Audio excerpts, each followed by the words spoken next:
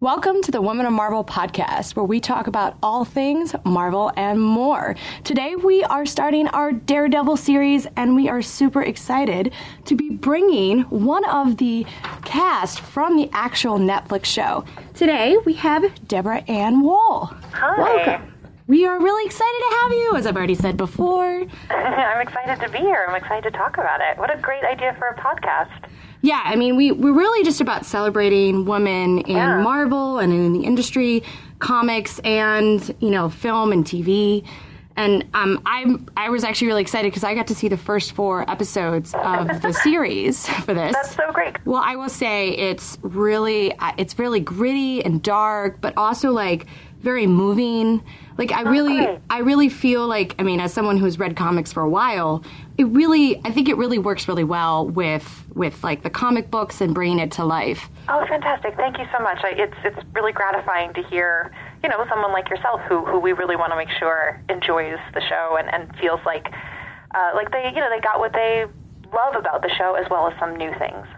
Great. Well, and obviously Karen Page is she's such a powerful character in the comics, and you really brought her to life on TV. What made you wanna be Karen? A lot of things. First of all, they let me, which is always a big part of it. But no, I when I was first sort of talking with them about it, and you do have some issues of, you don't want to just play the girl, and, you want to make sure that she has a life of her own so that you're representing sort of female stories well. And I had a long conversation with Jeff Loeb, and through that conversation, he absolutely swung me over. The story that he told me for her, I just said, that is so great that she, in a way, she's as flawed and interesting and dynamic as Matt is, that she wants to save Hell's Kitchen in the same way, and is kind of also thwarted by her own darkness, too. Well, and you grew up in New York, so you know this Hell's Kitchen. Yeah, no, for sure. It's certainly our sort of Marvel Cinematic Universe Hell's Kitchen is a little bit different from ours, but I think we really wanted it to be recognizable. We wanted people to say, all right, so maybe it's not quite as slick as the new Hell's Kitchen, but I can see that's a real street. I could actually go to Hell's Kitchen and walk down that block and see that restaurant. And I think those are nice Easter eggs, Yeah, when I was watching it, I was like, oh, you totally filmed this in New York. It's kind of refreshing sometimes. You're like, that's legitimately New York street. Yeah. So how did you prepare for this role? Did you read any comics? I did, yeah. No, I went back and I tried to pick sort of iconic moments, and something from each decade, and try to get a sense of, what Stan Lee was trying to do originally back in the 60s, and then, some of the later ones, Miller and Bendis and all these people who have kind of taken their hand at it. And I kind of wanted to draw from all of it. I feel like Karen has made these huge swings of sort of different parts of her personality, and I said, well, why don't for the show, let's try to marry all of that. Let's say that dark person who comes in the 90s was there in the 60s. She just didn't know it yet. And so for our Karen on the series, maybe she's struggling a bit more between those two halves of herself. Yeah, I certainly don't want to spoil anything, but when you meet Karen, the first scene you see of her is very bloody and very intense. And then you see her sort of take this role and sort of run with it. She doesn't want to stand down. She doesn't want to be silenced. She really wants to, save the city, as you said, save Hell's Kitchen. Yeah. Well, she was taken advantage of by people that she trusted, and I think I can say that without spoiling. And I think when she starts to see that she's part of a bigger problem, that this same thing, the same type of corruption and mistreatment has been happening throughout Hell's Kitchen, I think she says they can't get away with this. We can't let people think that they can treat people this way. So, and obviously she grows to trust, Matt and Foggy. What do you think she sees in them? Well, it was interesting because we had a scene. I gotta figure out how to talk about this without spoiling. We had a scene fairly early on because I like that it takes a little time for Karen to trust them. I feel like in some stories, because they're the heroes, we sort of assume that all of the other characters can just tell that they're good people, and they trust them quite readily. And I like that it takes Karen a while.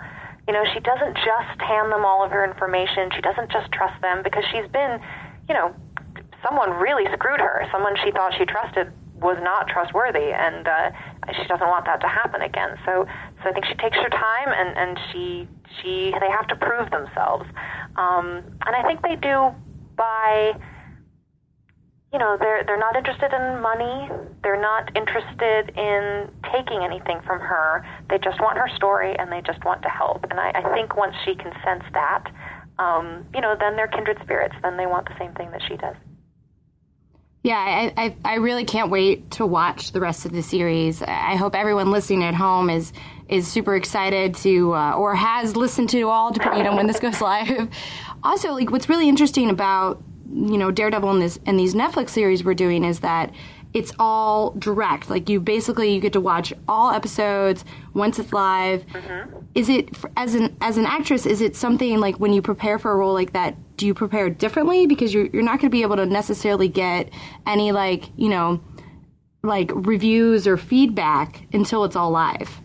Well, in a way, that's ideal, because as an actor, you actually really don't want to let that stuff influence you, because it can kind of psych you out. You know, public opinion is going to kind of, and even critical opinion, you know, you don't have any control over it, and you have to sort of do what you think is right for the character from the position that you're in, which is reading scripts, doing research, your own personal experiences, and in a way, it's kind of nice to be saved that, you know, that you know, it's a little nerve-wracking now that everyone has seen my work and gets to have an opinion on it, and I don't, but but on the other hand, I won't accidentally compromise myself with my insecurity based on something someone said. So in a way, it's a blessing. The technology has made it easier for actors, almost. In a way, yeah. In a way. And I think because it's this idea of everything revealed at once, and, you know, the writing can be better because we don't have to worry about recapping last week in the first scene, or making sure there's a cliffhanger that you come back for, or, you know, exposition that goes on and on. It really can be a more subtle storytelling, and that's always something that you want. Great. So obviously you went to school for acting. Do you sort of have any advice for, you know, young actors who want to get it started in the business? I mean, people ask me this all the time, and it seems sort of obvious, but really, it just be the best that you can be at this. You know, study it and work hard at it, and always give it 100%. And you know, I think a lot of people, you can do it easily. You know, you can kind of sit back and rest and sort of let the machine that is this industry sort of take you through. And my advice is always to say, don't do that. Really have a voice and own it in some way. And I think that will take you farther. That's great advice. We always say on this podcast that it's about being yourself. Mm-hmm. You know, obviously life is what it is. Sometimes it's luck. Sometimes it's, you know, true, like, talent. Sometimes it's just, you know, obviously you got your True Blood role and you ran with it. And now you're part of the Marvel Cinematic Universe. It's all very exciting. Yeah. Do you think, what do you want fans to take from the Daredevil series and sort of Karen and just the world? I mean, I hope it's about taking action and not ignoring when you see someone in pain or see someone that's being hurt. You know, I think it's scary to put yourself out there in the service of someone else. And in our show, that's exactly what we're dealing with. You know, that's what Matt does. It's what Karen does. It's what Foggy does. And I hope that that's something that we can become more comfortable with as we watch people do it on television. I also think there's this idea of kind of a gray area between good and evil. You know, our hero sometimes does very brutal things, and our villain often does very touching things. And, you know, I like the idea that sometimes villains don't look like monsters, you know, and sometimes heroes don't look like, you know, a high school quarterback, you know. So I like that we're playing with those archetypes a bit. And I think that Daredevil within the Marvel Universe is very true to that. You know, obviously he's done some bad things, and Kingpin has done bad and good things, and I think that that's what makes it Marvel. We're always about flaws. I agree. So one final question for you. We always want to ask people, what do you geek out for? My answer has to be Mystery Science Theater 3000. I grew up watching them, and it completely identified. My entire sense of humor is identified by theirs, and I still follow them on riff tracks, and it's the thing I look forward to most in my life. Although I'm a Dungeons and Dragons player. I'm actually dungeon mastering for my first time in like 2 weeks. I'm super excited about it. I have the whole thing planned for them, and I'm really going to try and kill them as hard as I can. So yeah, those are the kinds of things I geek out for. That's pretty exciting. I didn't know that about you. Yeah. Wow, we will have to spread that. There's tons of D&D people in this office, so I will let them know. It changed my life. I mean, I absolutely... It's the most exciting social thing that I do. Well, that's great. Everyone has to have that one thing that is just like not the rest of their life, just what they do and they escape to. Yeah.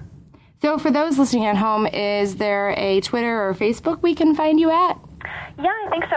Mine are sort of fan-based pages rather than like personally run by myself. Although I do visit from time to time, and I think they're just my name. I think if you Google that or search that, you should be able to find them pretty easily. Yeah, what we'll do is probably when we run the podcast, we'll make sure that we tag them so that people can find it. Wonderful. So thanks for joining us. Thank you. It was so much fun to chat. Great, and make sure you guys are watching all of Daredevil. It is available on Netflix. This is Marvel, your universe.